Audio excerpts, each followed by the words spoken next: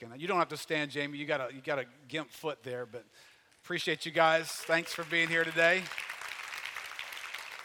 Some friends we've gotten to know. He's from the West Bank. Those of you guys who are from the West Bank, y'all have mercy on him. The rest of us just feel sorry for y'all. It's true. Well, this morning, we're going to look in Galatians chapter 5. We'll spend most of our time there. And we're continuing in our series on tuning in to the Spirit. And let me put my radio back up here. Trying to help us to appreciate something about receiving from the ministry of the Spirit. Now remember, we're not just trying to learn more about the Spirit. We're not just trying to get more details on the theology of the Holy Spirit. A lot of us have that. But yet there is still a significant disconnect between what we are experiencing of who God has sent us in the Holy Spirit. And then it kind of hit me this morning as we were praying for the service early this morning. You know, God has sent some things to humanity that it matters to Him that we receive them, fully receive them. Right? When we come to the ministry of the Holy Spirit, sometimes we we put a bunch of stuff up here we're hoping to move our way through. It's almost as though there's dimensions of the Spirit that we kind of get okay with, not necessarily being on board with. We will kind of be okay with several, but we're really not going after a bunch of them. You know, how would it sound to you if we were like okay with some of the things that Jesus did, but just really not all that into all that He did? Right? We're really kind of into the social dynamic of what Jesus did. He came to the earth and He got involved with people suffering, and He made a difference, and He fed people that needed to be fed, and He healed people that were sick in their bodies. Man, I'm so into that. That is just so important to me. But you know, that whole redemption thing, that shedding blood on the cross, you know, I know God sent Him to do that, but that's just not an area that I tune into a whole lot. But man, I think Jesus is a great figure. He's an important historic person. How many of you guys would recognize that's a real problem, isn't it? We don't get to pick and choose how we want to receive what the sovereign, wise, almighty God has given to us. And when He gives us the Holy Spirit, we don't get to pick and choose that either. All right, so when we kind of look at these experiences of the Spirit, you know, as a church and as a people of God, we don't want to tune out any of this. We want to learn how to tune in and receive in all these categories, right? And so I put this up here again for us to get in touch with the fact that we're coming to this topic with our 3 presets. And you can look through that list and you can say, yeah, there's like 3 categories there that I pay attention to. I monitor that in my life, and I make sure I go after those things. And there's a bunch that I just don't listen to that radio station. I just don't like that style of music. It just doesn't appeal to me. I'm kind of into this and this and this. Okay, well, unlike the illustration, God is not a radio station. He's not Piccadilly Cafeteria. We don't get to turn our nose up when we get to the turnips and the green beans. I don't do green beans. This is the Holy Spirit. All right, now we're going to come to a very famous verse today in Galatians chapter 5. For many of us, we know this verse, whether we even knew where it came from. We know this verse as the fruit of the Spirit verse, Galatians chapter 5, verse 22 and 23. But the fruit of the Spirit is love, joy, peace, patience, kindness, goodness, faithfulness, gentleness, self-control. Against such things there is no law. Now, I think when you come to list about the Holy Spirit, you might want to not be so conclusive. Sometimes we think, okay, that's the 9 fruit of the Spirit. I'm not sure that verse is given to where there's not 10 or 11 right here. Such things as these. But we know this verse. Right? Sometimes we know it in isolation, and I think we're going to get some help today from the context to help us tune into receiving and experiencing the fruit of the Spirit. What we don't want to have in our lives is just a great memory verse. We can list all 9. We know that there's something called love, and we know there's something in that verse called joy, and there's something by the Spirit called peace. Well, that doesn't matter that you just know about it.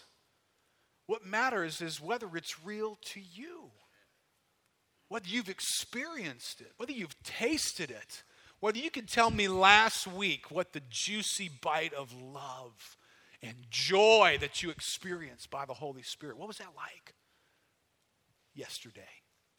Peace by the Spirit. I mean, this is not intended for us to have Sunday school lessons and children's church songs built out of these things. It's intended for us to be all the years of our lives growing in the depth of experiencing these things.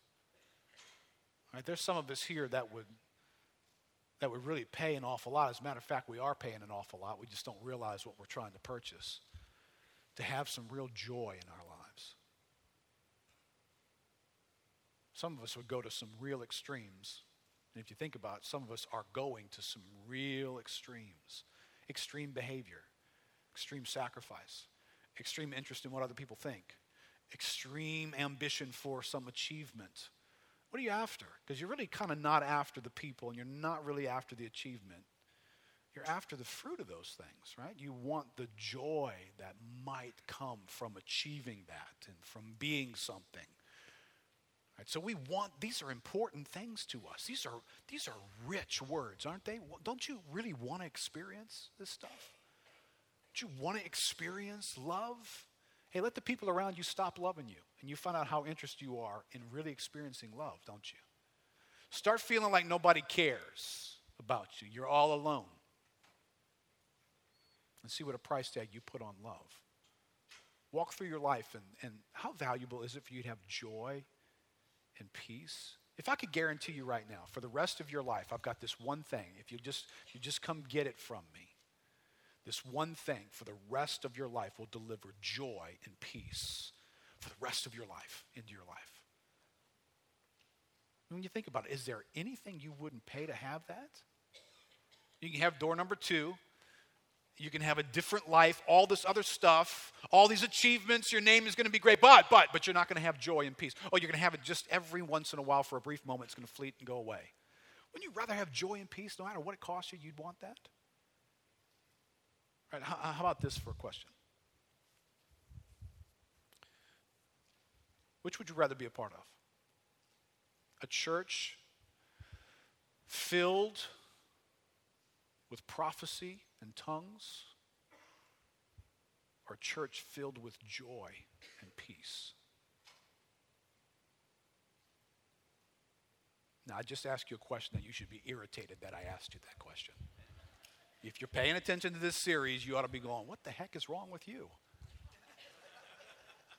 Keith, since when did you have the privilege to choose one or the other?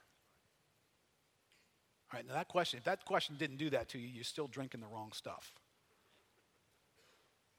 All right, you don't have permission to say, we're going to be a church dynamic in the Spirit, and we're going to have tongues and prophecy, and some of the people are going to look like they've just been sucking lemons when they come to fellowship together. They got no joy in their life. Right? I mean, honestly, got incredible prophetic words taking place, maybe some miracles scattered among us. But when you gather together and you fellowship with one another, there's not joy. There's no peace occupying people's lives. Would you really want that? Would you go out in the front door and say, hey, the Spirit is moving in my church, man? Is that what you'd say? Really? It's moving without joy and peace. Really? That's how it moves. On the other hand, would you say, oh, we got joy, we got peace, but we got no prophecy, we got no gifts? Okay, listen, you and I don't get to Piccadilly God. Right? I would dare say that these things are related to one another in God.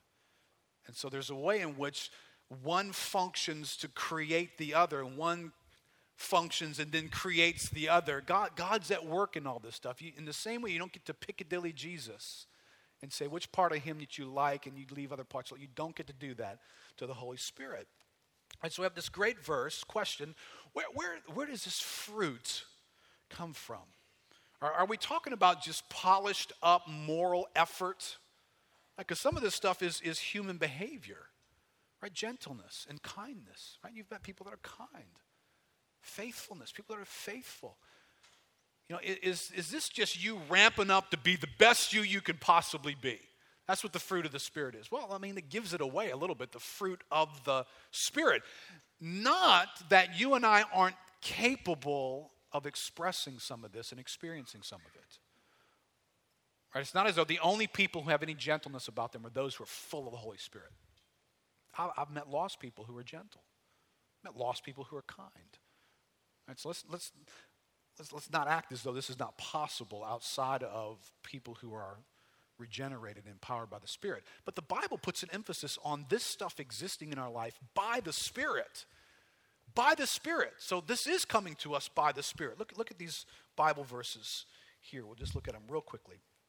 Romans 5:5. The love of God has been poured out within our hearts through the Holy Spirit who was given to us. I think it's appropriate for me to ask this. I know this kind of question bugs people and it haunts them a little bit when they leave here. So don't over-digest this. But do you feel the love of God in your life? And listen, I know that freaks some people out. I get questions after presenting something like that where people say, well, Keith, I don't. And does that mean I'm not saved? And it just turns them into this turmoil thing. Well, it could mean that you're not saved. It could also mean that you've tuned out. You've tuned out. You don't avail yourself of the Spirit's communication to you. You don't know what it sounds like or feels like to be on the receiving end by faith of the love of God, making an impact in your life. I mean, can you sit here today amidst all the weaknesses of your life, all your problems, and say, I know I am loved deeply by God.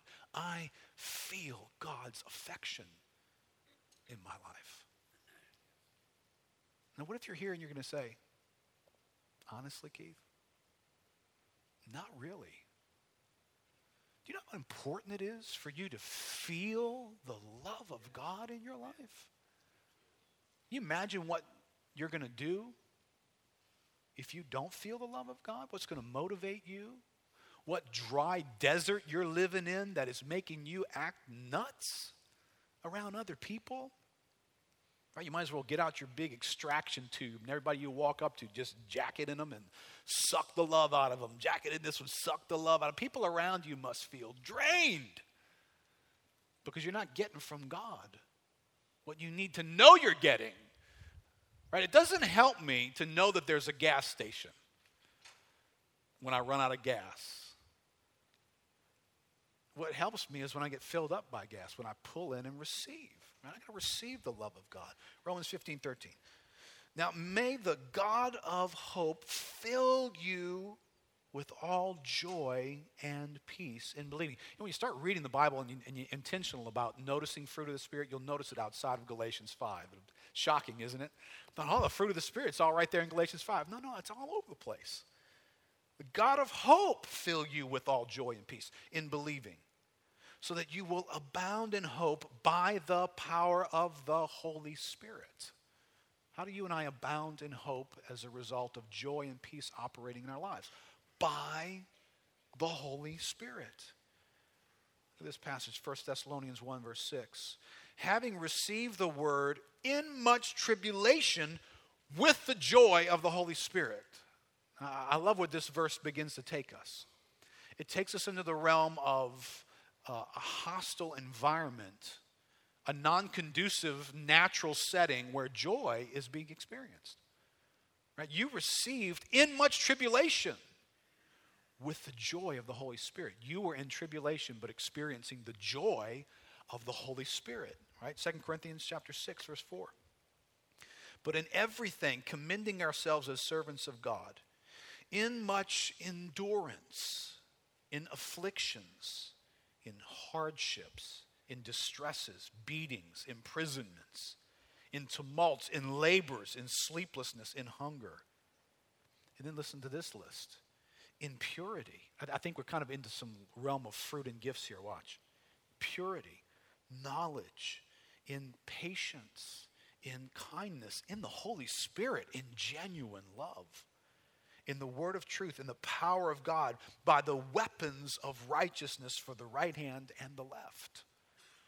I remember a little bit later in 2 Corinthians, Paul's going to go on to say, but in the weapons of our warfare, they're not fleshly weapons. They're not natural weapons, but they are divinely empowered for the pulling down of strongholds. So there's this invisible divine operation by the Holy Spirit producing in us this fruit of the Spirit. So that's the source here. All right, so we have the Holy Spirit broadcasting fruit to us. Now, our challenge is to dial in, to figure out, okay, God, you are broadcasting love. You are broadcasting joy. You are broadcasting peace. And you're doing it in a way that's not dependent upon my setting and my circumstances. I can be in distress, in trouble, in labors. Life can be hard. Life can be scary. Life can be inconvenient. And the Holy Spirit's broadcast can reach me. And I can receive joy. And I can receive peace. All right, you understand why the Bible makes this sound as though that's mind-blowing. That freaks people out. Your life should be making you pull your hair out. You should be a scared dude running from one thing to the next. You should look so preoccupied, but yet they get around the people of God and they see a people who are at peace. At peace when I shouldn't be. Right? That's the peace that passes understanding. A peace that doesn't make sense. But yet, when it's explained to us that the peace is the fruit of the Spirit, now it does make sense, right? Because it's like I've got this hidden internal pipeline that the Spirit of God provides peace to me that's not based in my circumstances. I don't borrow the peace from favorable settings. I get the peace invisibly by the Holy Spirit, and I want to learn how to receive that in my life. So let's look at some context here, see if we can learn how to receive from the Spirit in Galatians chapter 5. Now remember, Galatians, we were in Galatians last week, Galatians chapter 3. There's a problem in Galatia that we'll see here as we read these passages. And Paul goes to fix the problem, and he says this, remember? Let me ask you only this. You guys have got a problem. There's a discrepancy in your walk with God. Let me ask you only this. Let me go back to the beginning, and let's reestablish how God is postured towards you. Did you receive the Spirit by your effort and works of the law, or by hearing with faith, like Abraham did? Right, remember that? Remember our Abraham equation? Unrighteous individuals plus the mercy and grace of God equals God's purpose in election. That purpose is going to continue. God's purpose in election will always continue. Once you become part of God's purpose in election, there's a favor upon your life. Why did that favor get there? Because you warmed God up to giving it to you? Because there was something appealing in you? Right, I love when John stood up here and said, can anything good come from Metairie? You had to kind of pause for a second there, didn't it? It's like, wait, there's good people who live in Metairie. There's none good. No, not one. There's none righteous. Not one, the Bible says. So does God warm up to anybody because some people provide warmth to him? No, it's none righteous. So how does this favor get upon your life? By the mercy of God. And if it was mercy from the beginning, it's mercy right now. What does that mean to you right now? Well, it means this morning if you're here and you're not experiencing the fruit of the Spirit, you don't have to create the warmth for God to move in your life in order for his grace to give you the fruit of the Spirit. The hand of God's favor is upon your life. If you belong to God, his favor is upon your life. Be careful, Galatians. Don't start by the Spirit and end up in the flesh. Don't change the rules once you get in. Don't start by God deciding he will be merciful to whom he will be merciful, and he will keep on being merciful to you because that's how election continues. And then you change the rules and say, well, listen, I understand God would be merciful to me when I was a blaspheming sinner, but now that I'm a struggling child of God, I can't understand why he won't be merciful to me unless I put up some bucks and perform. Well, that's the issue that the Galatians are bumping into. That's what they've created. So look at the context here. This is the context for a discussion on the fruit of the Spirit. Right? Galatians chapter 5, verse 1. For freedom, Christ has set us free. Stand firm, therefore, and do not submit again to a yoke of slavery. Right? The yoke of slavery that Paul's referring to was teaching by Judaizers who believed in Christ. They believed in the person of Christ, in his fulfillment of the Old Testament prophecies about the Messiah who would come. But they see there's just this one little thing that if you're going to be a believer, you just got to do this one little thing extra. You got to be circumcised. See, because we see circumcision in the Old Testament. That's what identifies the people of God. And so, yeah, you're coming to faith in Christ, but you need to be circumcised. And so they brought with them a ceremony, a tradition, a sacrament. Can I mess with your world for a minute? They brought with them a sacrament. They brought with them a Jewish sacrament. And they said, you got to have that too. And Paul said, no. That's a yoke of slavery. And he just had taught on what slavery was. Slavery was human effort that could never arrive at perfection. That was the slavery he was describing. It was trying to use the law unlawfully. Right? God gave the law in order to show us our imperfection and our need for his mercy. Man took the law and used it inappropriately. Right? The problem is not the law. The problem is the inappropriate use of the law. You cannot hate part of the Bible because somebody taught you poorly in that. The problem is not the law.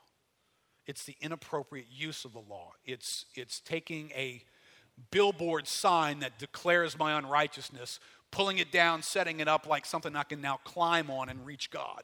I can now get my way to God. And for them, circumcision was part of the rung of the ladder. It would move you up just far enough to make sure you were really in. Paul said, that destroys the gospel. So that little thing, you're just adding a little thing here. Okay, listen, Paul's freaking out to the Galatians was not because they had abandoned Christ. They'd abandoned the idea that God sent his son in the person of the Messiah to die in their place. They didn't abandon that. They just added a little bit to it. And Paul went berserk on them. And this is why. Verse 2, look, I, Paul, say to you that if you accept circumcision, Christ will be of no advantage to you. You might still think you have Christ, but now he's a zero. He means nothing. I testify again to every man who accepts circumcision that he is obligated to keep the whole law. Once you want to make this thing on the basis of any of your effort, now it's got to be all on your effort. You're either going to get in 100% because of Christ or 100% because of you. But you won't get 99% Christ and 1% you. That equation doesn't work. Right? You ever divide by zero on your calculator? That little ERR thing?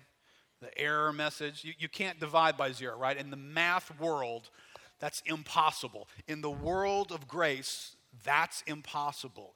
Any kind of sticking in any human effort into the equation gives an error message. You end up with something that doesn't work. And that's what Paul's trying to explain here. This is the error message. You are severed from Christ. You who would be justified by the law, you have fallen away from grace. Some of y'all have heard that term terribly misused. Right? Isn't it amazing? Paul's trying to correct an emphasis on behavior, and people in the church use that verse about behavior. Somebody whose life has become, less than attractive as a Christian, it's deteriorating, getting worse, and people use it to describe that person's fallen from grace. Here, fallen from grace means you have put the emphasis on human effort before God. And if you're going to make that the basis, well then now here, have the whole law, perform the whole law 100% completely, and you can get in. That's what the law is supposed to teach you. Because once you try it for a little while, you'll become quickly convinced, I can't do this. All right, well then don't try the 1% thing either. It's insulting to God. You've fallen from grace. For through the Spirit, by faith, we ourselves eagerly wait for the hope of righteousness. For in Christ Jesus, neither circumcision nor uncircumcision counts for anything, but only faith working through love. Right? Neither circumcision. Now, a bunch of us here have not been tempted to get run out and get circumcised lately. But we've got other issues floating around here. All right, so neither circumcision, nor confession, nor mass, nor holy days of obligation. Right, you understand that's the culture we live in. That's what Paul would have been going berserk over today in New Orleans. Human effort in the form of religious practices that are being installed into God saving us. Right, now, this is the context here that's being brought up. Now, here's the problem. Let me stay with my math equations here. You have an equation that leads to salvation. It looks like this. You have the grace of God plus faith that receives the grace of God equals salvation. And in that salvation, a life changes and works begin to occur. All right, that's the biblical equation for salvation. Now, when you take works and you pull it out of this side of the equal sign and you stick it in on this side of the equal sign, and you say grace plus faith plus something you do equals salvation. Once you do that, you've screwed the formula up. That equation can no longer save you. Does that make sense? I know some of y'all hated math, and I'm sorry to do that to you, but sometimes you got to remember what plus signs and equal signs are about. But the context here is not a life void of activity. It's trying to correct the improper understanding of human activity. Right? I'm getting back to my point here of how to adjust the knobs here. How to adjust my ability to receive the fruit of the Spirit in my life. This is not an argument that for a Christian there must be no activity on your part. If you're a Christian, you must be certain that you don't do anything as a Christian. Otherwise, you're not really saved. No. Remember Ephesians chapter 2, verse 8. For by grace, right here, by grace you have been saved through faith, and this is not of yourselves, it is a gift of God, lest any man should boast. But if you keep reading, it goes on and says, for we are his workmanship, created in Christ Jesus for good works that we should walk in them. So is there works involved in the Christian life? Yes, it's just on the other side of the equal sign. It's on the other side of salvation. It's a proclamation of salvation. It's a demonstration of the reality of salvation. Remember we said a few weeks ago, when God regenerates us, the Spirit blows upon our lives. That blowing of the Spirit creates movement in us. It's going to bend me over. You're going to see the effect of the Spirit in my life. I don't bend in order to get saved. Right? I don't hear about Jesus Christ and put faith and then bend with all my effort, my might. So God, am I bent enough for you to save me now? No, I'm on the other side of the equal sign. The grace of God has come to me in the person and work of Christ, who's accomplished everything that needed to be accomplished on my behalf. And then by faith, I simply receive what he's done. By faith. And the wind of the Spirit is blowing upon my life, and I begin to be a different person. I change shape. Works begin to occur. And why is that important?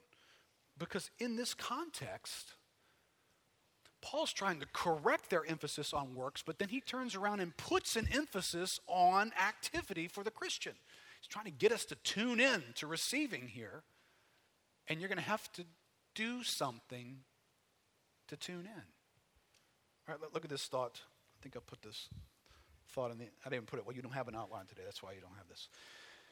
In an attempt to protect justification by faith alone, critical, vital, important doctrine, cornerstone doctrine of the Christian faith, we can sometimes jettison works, any kind of human activity, from our lives completely, and thus turn all the Christian life into passiveness. Right, this may not be everybody, but it is some. I want to make sure we protect the fact that we're not installing our work and efforts into the equation of salvation. So therefore, we just become these sort of passive people, the hyper extension of just don't do, just let God do. Let go and let God. Just let God do. And next thing you know, we're just not in touch with doing anything. Right? This is common. Look at this thought from Wayne Grudem. I think that evangelicals today are generally afraid of teaching about pleasing God by obedience for fear of sounding as if they disagree with justification by faith alone. But when the need to please God by obedience is neglected, we have millions of Christians in our churches who fail to see the importance of obedience to God in their daily lives. Not obedience to God in order to achieve God's acceptance. Not for that reason. But obedience to God in our daily life matters. It matters to what you're experiencing in God. It's just a simple fact. Your experience of God when you are disobedient versus your experience of God when you are obedient are two different experiences. Though you are saved in the midst of both of them. Obedience matters. Look at this thought from Kevin DeYoung. Among conservative Christians, there's sometimes the mistaken notion that if we are truly gospel-centered, we won't talk about rules or imperatives or exhort Christians to moral exertion. To be sure, there is a rash of moralistic teaching out there, but sometimes we go to the other extreme and act as if the Bible shouldn't advise our morals at all. We're so eager not to confuse indicatives and imperatives that if we're not careful, we'll drop the imperatives altogether. We've been afraid of words like diligence, effort, and obedience. We've downplayed verses that call us to work out our salvation with fear and trembling, or command us to cleanse ourselves from every defilement of body and spirit, or warn against even a hint of immorality among the saints. There are dozens and dozens of verses in the New Testament that enjoin us in one way or another to be holy as God is holy. Right? When I get on the other side of the equal sign here and I am saved by the grace of God through faith, I am not now plunged into this passive life of inactivity. Let me just ask you only this. Did you receive the Spirit by works of the law? Did you receive by faith, just as Abraham did? Now listen, Paul is trying to fix their understanding of justification when he says that. He takes them back to the beginning for them to understand. Do you understand the basis of why you're in at all? Now if I follow Abraham's life, Abraham believed God, in Genesis 15 it says, and he was reckoned as righteous.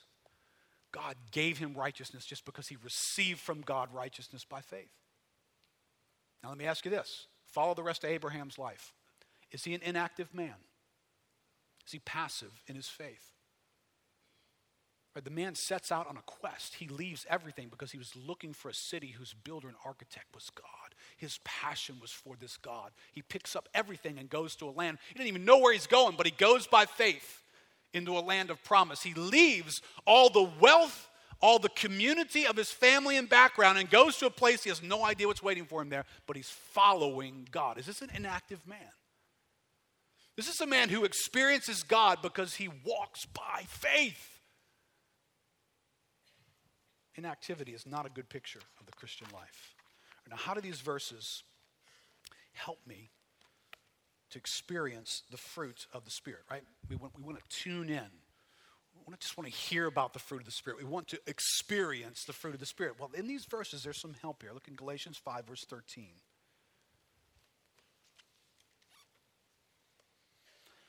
For you were called to freedom, brothers. Remember, this is context here.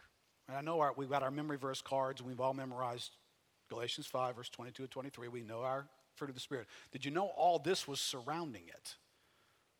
That it fits into a larger discussion and argument. For you were called to freedom, brothers. Only do not use your freedom as an opportunity for the flesh, but through love serve one another. For the whole law is fulfilled in one word: you shall love your neighbor as yourself. But if you bite and devour one another, watch out that you are not consumed by one another. All right, when you read the Bible, do these concepts get along with each other? When you read a verse like this, verse 13, for you were called to freedom. You're free. And then the apostle turns around in the next sentence and says, do not. You're free. Do not. Wait a minute, Paul, that doesn't sound like freedom. It sounds like restriction. You just told me I'm free, and now you're telling me don't do something? Well, what's up with that? Listen, I've said this before. You won't find, I can't guarantee this, but I'm going to say that you won't find in the Bible a discussion on freedom without a leash attached to it. Freedom, and then somewhere there's going to be a mention of warning, of carefulness. Right? Grace, that restrains us. It tells us to say no to things. It requires us to abstain. That's the grace in the Bible. And it's still grace. It's still grace. It stops being grace if you turn it into achievement to gain God's acceptance. In that moment, it stops being grace. But if it's God telling you, hey, I've got a life for you, and you're going to live it and experience it. Don't do that, and don't do this. Do that, abstain from that, walk this way. If your desire is to experience all that God has for you, you better heed the don't do this, stop that, start this. Don't heed it for the sake of gaining God getting on your side, though. Heed it because he is already on your side. And he has a life for you to experience that you may or may not be experiencing. Right, here's some quick insights. I'll try and do these quick. Insights to help us experience fruit. All right, write these down, 3 of them in these verses. 1, fallen flesh is still active and assertive. Right, if you're going to adjust your dial and experience fruit of the Spirit, you better recognize 1, fallen flesh is still active and assertive. 2, fallen works displace the experiencing of fruit. Fallen works, the works of the flesh, displace the experiencing of fruit. And 3rd, fruit ripens in serving one another. Let me go through each of those quickly. Number 1, fallen flesh is still active and assertive. Look at verse 16. But I say, walk by the Spirit, and you will not gratify the desires of the flesh. Now, do you see contextually how we got to a discussion of flesh and spirit here? He just introduced us to the idea of flesh. Don't give an opportunity to the flesh with your freedom. Now he's going to explain there's flesh and spirit in your life. I say walk by the Spirit, and you will not gratify the desires of the flesh. For the desires of the flesh are against the Spirit, and the desires of the Spirit are against the flesh. For these are opposed to each other to keep you from doing the things you want to do. Right? In my house, we wear out a particular CD on a regular basis. It's a Switchfoot CD. How many of you guys are Switchfoot fans? All right, there's a bunch of y'all need to answer the altar call after service. Become Switchfoot fans. There's a song on their latest CD called "The War Within" that describes this issue. I'm not gonna read this like John Foreman. Otherwise, I'd have to kind of snarl it. Yeah, it's in the fight begins. All right, yeah, it's where the fight begins. Yeah, underneath the skin, between these hopes and where we've been. Every fight comes from the fight within, right? Between these hopes, right? We have all these rich, hopeful promises awaiting us. God has made all these promises. We have a promised land. We have heaven. But between those hopes and where we've been, that's where we are. We are in between that address. And every fight going on in our life started from the fight within. If you fail to recognize that, God help your marriage. God help your relationships. Right, if you're thinking that all the fighting that's going on is because that dude won't get it right, because she's just obnoxious, she's always been that way. Listen, every fight you're having, every piece of ground you're contending for began with the fight going on inside of you. The war between the flesh and the spirit taking place. Now listen, careful with these verses here, and I'm not going to go into this, it's just too big of a thing to unpack. Because there's a principle of having been crucified with Christ. But your flesh in these passages and elsewhere in Scripture has desires. The desires of your flesh are not dead. They are very noisy. As a matter of fact, you at sometimes might have a hard time telling when they're your flesh and when they're you. When they're really what you want. And in some way, because you're still in this flesh body, they kind of are what you want. Don't get weird here and put both feet in heaven. You got one foot in heaven. You got one foot on earth. You're still strapped into this body. This body craves and wants stuff for the wrong reasons. And sometimes I find that I'm wanting that really, really bad, right? This is in the Bible, Romans 7, verse 21. So I find it to be a law that when I want to do right, evil lies close at hand. For I delight in the law of God in my inner being, right? I want to do what God wants me to do. But I see in my members another law, waging war against the law of my mind and making me captive to the law of sin that dwells in my members. James 4, what causes quarrels and what causes fights among you? Is it not this, that your passions are at war within you? You got conflicting passions going on inside of you. 1 Peter 2, verse 11, beloved, I urge you as sojourners and exiles to abstain from the passions of the flesh. I urge you to say no.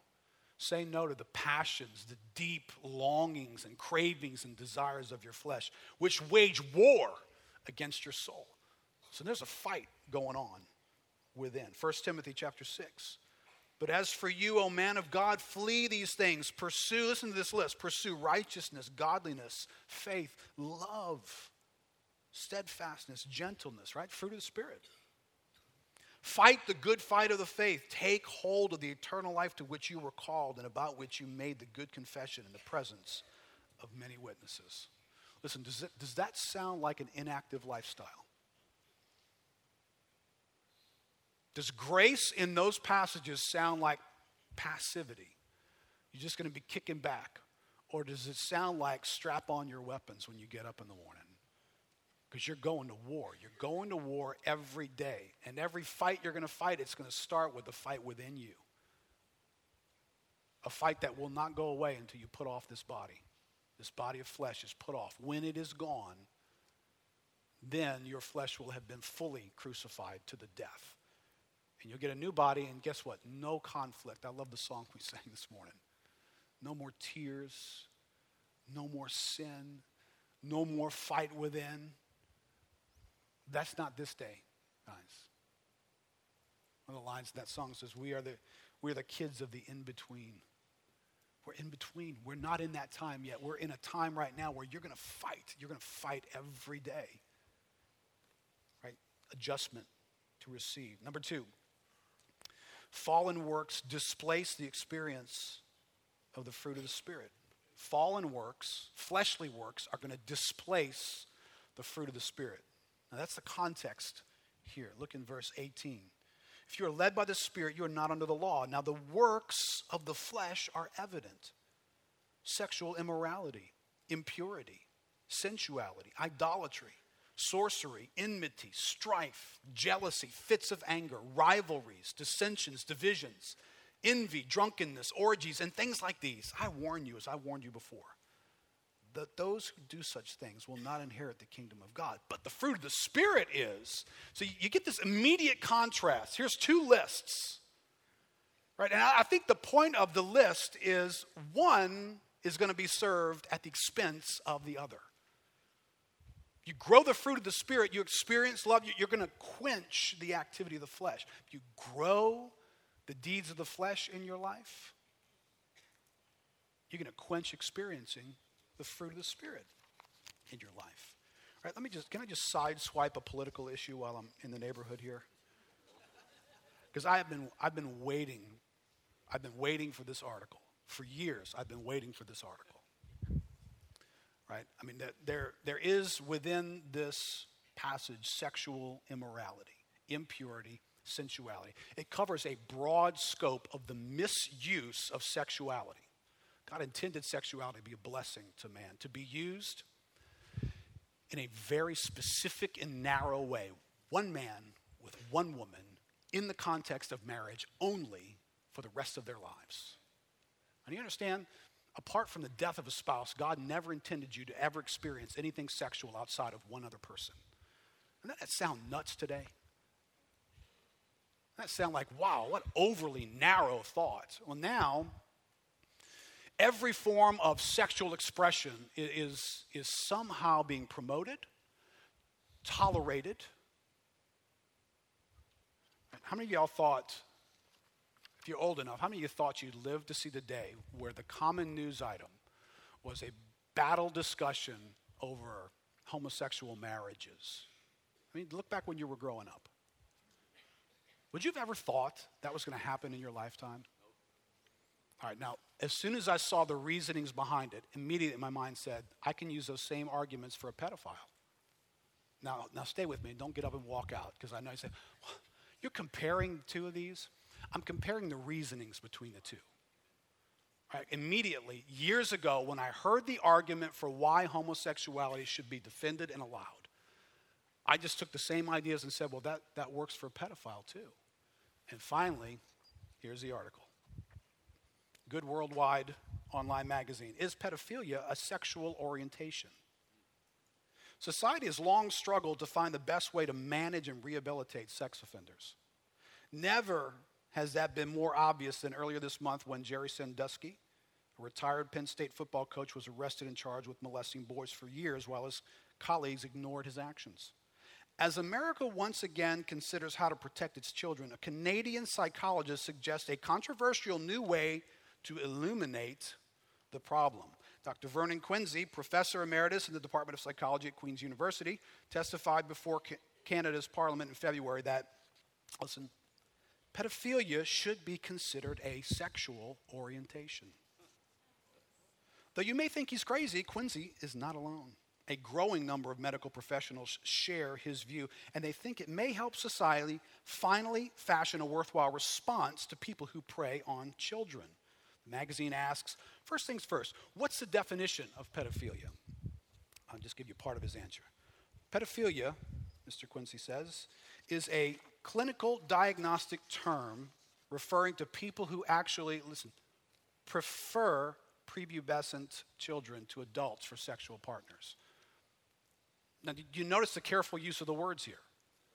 Sexual orientation and preference. The magazine asks again, you're a member of a growing group of psychologists who say pedophilia should be considered a sexual orientation. Why? Quinsey says, part of the definition of pedophilia is a person has a preference for a particular kind of partner. I won't read the long answer there, but the next question is interesting. The magazine says, how does one become a pedophile? Is it something that happens in the womb? Quinsey says, the short answer is we don't know. There's been very little genetic work done and almost no work done on intrauterine effects. We do know that the brains of pedophiles are different than those of other men.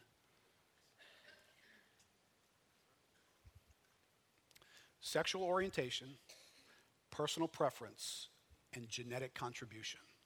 That's the argument for homosexuality. That's why you can't hold a person responsible to behave differently. Their orientation from the womb genetically disposes them to a preference of homosexuality. Therefore, the laws must be created in order to protect that person's expression of their personhood. That's who they are, you understand? Well, that's who this guy is, apparently. Listen, I've made the same argument. I'll keep making the same argument. When the fall came and it blew up everything about humanity, I don't have any doubt that you might be able to extract some blood out of my veins and find genetically the fall shows up in my bloodstream. That maybe this guy's brain really is different. Just like the adulterer's brain really is different, and the thief's brain really is different, and the person prone to anger really is different. If I grab a piece of tissue off the side of your brain, I might discover that. Because the fall happened right at the outset of humanity, and everything about us got affected. And then God turned around after all that happened and said, don't steal. Do not murder. Don't be angry with one another. A man and a woman together for life. God still said the same thing. So even if somehow this is genetic and it is a preference for the individual, the God of the universe still steps in and says, no, it's wrong. Right? So here you have this list here. Right? You have worship deeds in this list. You have affections toward things in life and people in life that interfere with your relationship with God. So you have a long list here. But what I think is important is one list is going to be at the expense of the other. If in your life you are what the Bible calls indulging the flesh, I'm going to say fertilizing the flesh. You're feeding the appetites of the flesh, then it's very likely then here this morning you're experiencing very little of the fruit of the Spirit. That's the juxtaposition here in the passage. Right? Interesting, I thought of the situation we have that occurs here every early summer off the coast of Louisiana. It's the Gulf of Mexico dead zone. I remember this didn't happen years ago, but it began to happen more and more in the last several years. That during late spring, early summer, all these fish just start going belly up. Right? It was a mystery for a long time. People couldn't understand, why are all these fish just dying? This huge swath in the Gulf of Mexico, and all the fish are dying in it. They finally realized that in the spring rains, after everybody's fertilized their crops, all throughout the Mississippi River Valley, Red River Valley, state of Louisiana, and all the rivers take all that rich nutrients and fertilized material and dump it into the rivers and then dump it into the Gulf of Mexico. It flows out into the Gulf of Mexico where it interacts with the natural algae that grows there. And the algae goes nuts. It's like algae on steroids.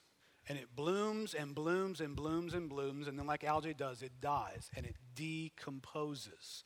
And when it decomposes, it consumes oxygen.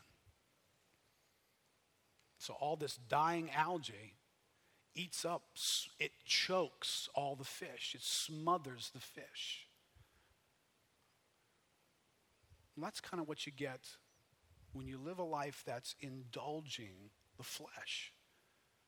You indulge the flesh. You give the flesh what it wants. You feed the flesh. You fertilize that flesh. It's going to suck all the spiritual air out of your life. And next thing you know, choking in the corner is joy. Peace is running for cover. Gasping for air is gentleness and patience in your life. Listen, they cannot coexist together. Right? Can you just travel there with me? I don't have to travel far. I can just travel back to yesterday for me.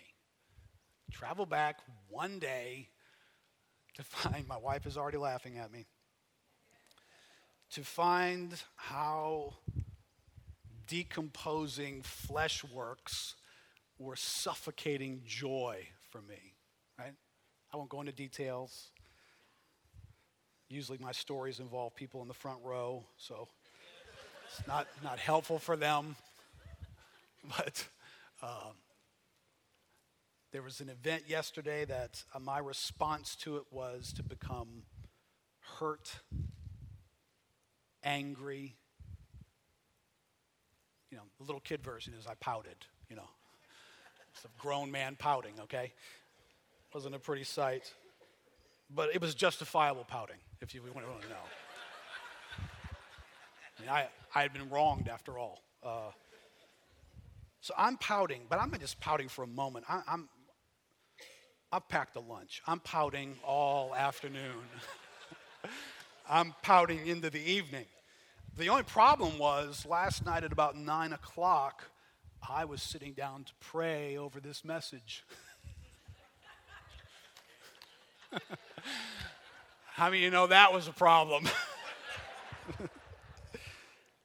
It's like, wow, Keith, suffocating, aren't you? Joy is gasping for air. There ain't been no joy in your life all day long. My wife actually came and asked me, what's your problem?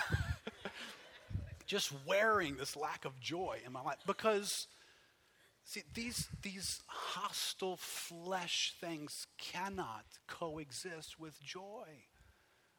I can't sit around and feel sorry for myself and dwell on hurt and experience joy in God. And patience, how about that?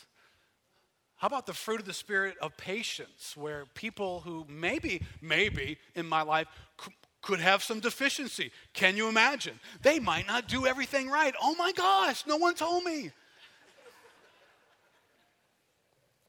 So rather than, okay, you know what, if all of y'all do everything right, you will release Dad into joy. So please, I know there's a lot of pressure on you, but all of my joy is built up in what you do or don't do. And peace, you want me to have peace? Give me peace, will you? But yet the fruit of the Spirit is that mysterious, I don't have a reason for peace, but yet I have peace. And I'm responding to an offense with patience, allowing people to have the work of God go on in their life at a pace that's different than the pace that I wanted it to happen at. Right? Do you see in this passage, these two things, one kills the other. Because if I'm going to have joy, and I'm going to receive from God, I'm going to dial in here and receive joy from God, and peace from God, and patience from God, I don't get to pout anymore. Right? You ever seen a pouting, patient person, a pouting, joyful person? And it's like, what are you, schizophrenic? It's like, well, what are you? Are you pouting or are you joyful? You look joyful, but I think you're pouting. No, it's like when you're joyful, you look joyful. You sound joy. You smell joyful. When you're pouting, you just stink. You pout.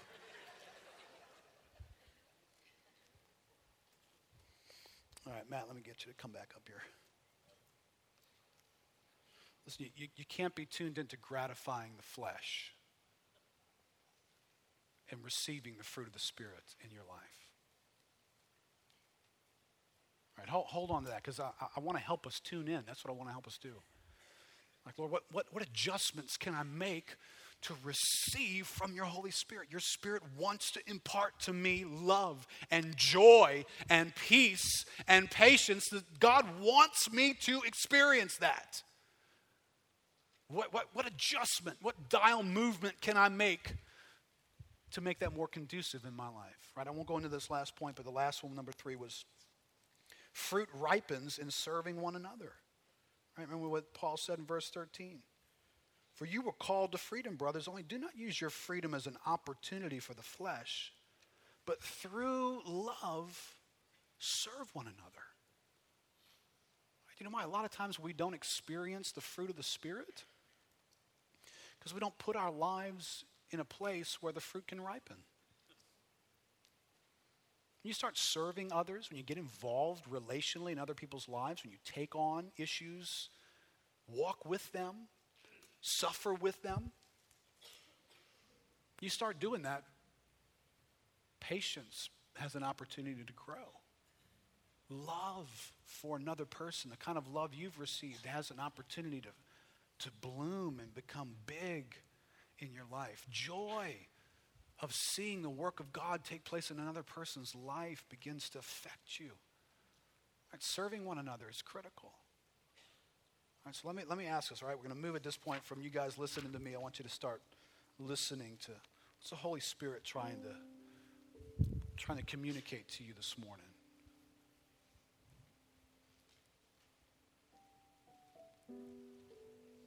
Let me just say this, how dangerous it is to your faith to not be receiving the strength, the refreshing, the edification that God has built into experiencing fruit and experiencing gifts in your life.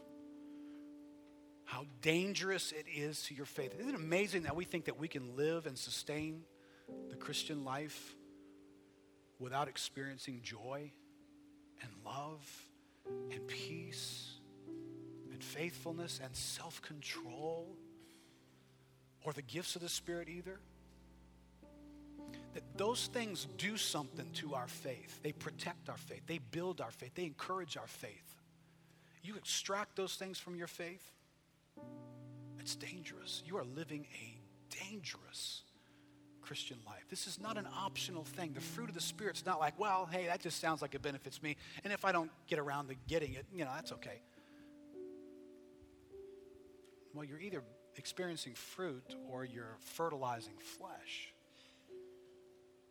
One or the other is what's existing. All right, so how can we dial in? Let's stand up together and ask the Holy Spirit to help us.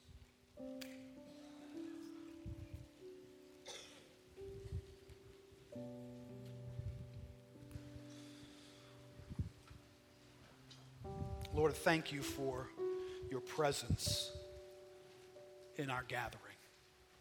Thank you for your Spirit indwelling us. Thank you for eagerness on your part to fill us with the Spirit. Lord, this morning I want to aim that filling in a particular address.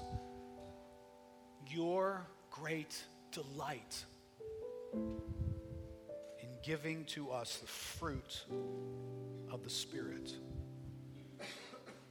Lord, I pray for us this morning. God, what adjustment can we make that we might receive from you love and joy, peace, self-control?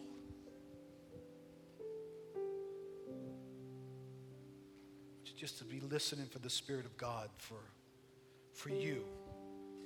Don't know that all these points needed to find you, but maybe one does. What's the Holy Spirit saying to you right now?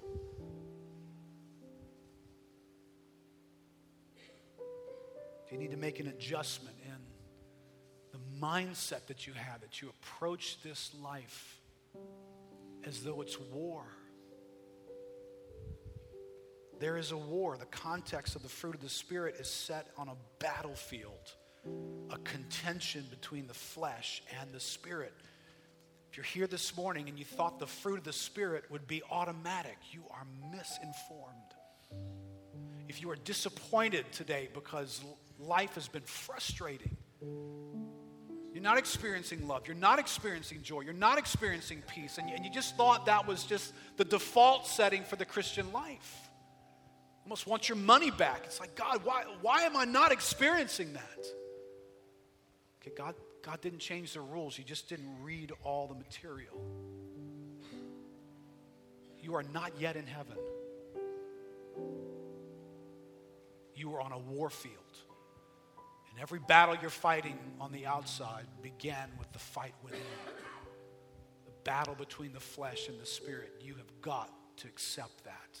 I can't change it for you. It's just the truth. Maybe part of you receiving the gifts and the fruit of the Spirit is for you to adjust your mindset. Stop complaining because there's a war. It doesn't change the war. Accept the war. Maybe some of you are here, you're not experiencing the fruit of the Spirit because you are actively fertilizing the flesh. Oh, may God's grace bring conviction and light to you right now. Or you're here and you don't experience or taste the fruit of love in your life. Listen, is there the fleshly practice of sexual immorality going on in your life? You immorally involved, stirring up lust, practicing selfish sexual activity? Maybe in your mind acceptable. Listen, to the God of glory, it's not acceptable. The God of glory said you could have one person to have sex with for the rest of your life and you'd be just fine. And until you're married, he said you'd be just fine to wait. You believe God said that? Because he really does say that. And If you're practicing sex different than that, then is it perhaps explainable why the oxygen level is so low and your experiencing of the love of God, joy is being choked? Are you experiencing these fleshly fruits towards other people in your life? There's strife, enmity, jealousy. You're paying attention to somebody else. Oh, what that person has, and what they do, and how you compare. You're hostile in your heart. Are you unforgiving towards someone else? Listen, that thing is choking. It's choking the air out of the joy in your life. You can feel justified all you want. You can pout for the next 10 years. But you're going to gasp to experience the joy of the Holy Spirit in your life. You're choking the fruit of the Spirit. You got to adjust that. You got to do it right now. Maybe you're here this morning and there's just the indulgence of idolatry in your heart. You're looking to something or some person to make you happy. That's idolatry. Anything that you depend upon for your good, your happiness in life, has pushed God out of the way. You're not going to experience the fruit of the Spirit if you've got an idol in your life that you're looking to. So God wants you to feed the Spirit this morning. Make an adjustment here this morning. We're going to give some room for folks just to pray and receive from God as we have every morning. So the Lord's just dealing with, I just want you to come get with God. Come find a place up here. Lord, help us. God, draw us this morning. God, help us to be real with you this morning. Lord, I pray in particular for folks here that have been indulging the flesh and maybe feeling justified. Maybe they're pouting like I was. Justifiably feel bothered by something that someone else has done or let them down. Lord, your desire is that we wouldn't be gasping for joy, gasping to experience love, and gasping to experience peace. Or maybe there are some here that are indulging like drunkenness and orgies and gluttony. God, and it's choking the experience of self-control in their lives. Lord, this morning, help us receive from you. Lord, you want us to receive the fruit of the Spirit. God, help us receive. Help us turn the dial. Lord, help us move from where we are. We want to dial into receiving the fruit of the Spirit. So if God's just dealing in your heart right now, come find a place. Come make it solid right now in your life. Listen, don't keep living in a dry place. If you're cool with the fruit of the Spirit that you got and you're just full of the fruit of the Spirit and you're good, great. But if you're standing here saying, I don't know that I've experienced love. I don't know if I feel like God really loves me. My joy is weak. I am not a joyful person. People around me would not say I'm a joyful person. I'm not peaceful, I'm anxious. Listen, if it's not good enough to know a list, don't just memorize Galatians 5 verse 22. Experience it. And if you're not experiencing it, get active. Don't sit there and be passive. If you're not experiencing God, I'm not asking you to add works to your salvation. I'm asking you to do what God says do. Listen, I don't want to be a church that's okay with less. God had intended more. The fruit of the Spirit is an abundant joy, an abundant blessing from God. I'm not okay with less. You okay with less? You're all right with that just being a Bible verse? But you can't remember taking a big, juicy bite of the love of God, experiencing joy that just seeped out of your life that other people tasted and saw, received from you. Peace It just floods your soul. It's not waiting on things to change. It's not waiting on people to do the right thing. It's not waiting for a check to come. It's just a strange deposit by the Holy Spirit. All right, we're going to move on. Anybody else need to come? Just come and pray.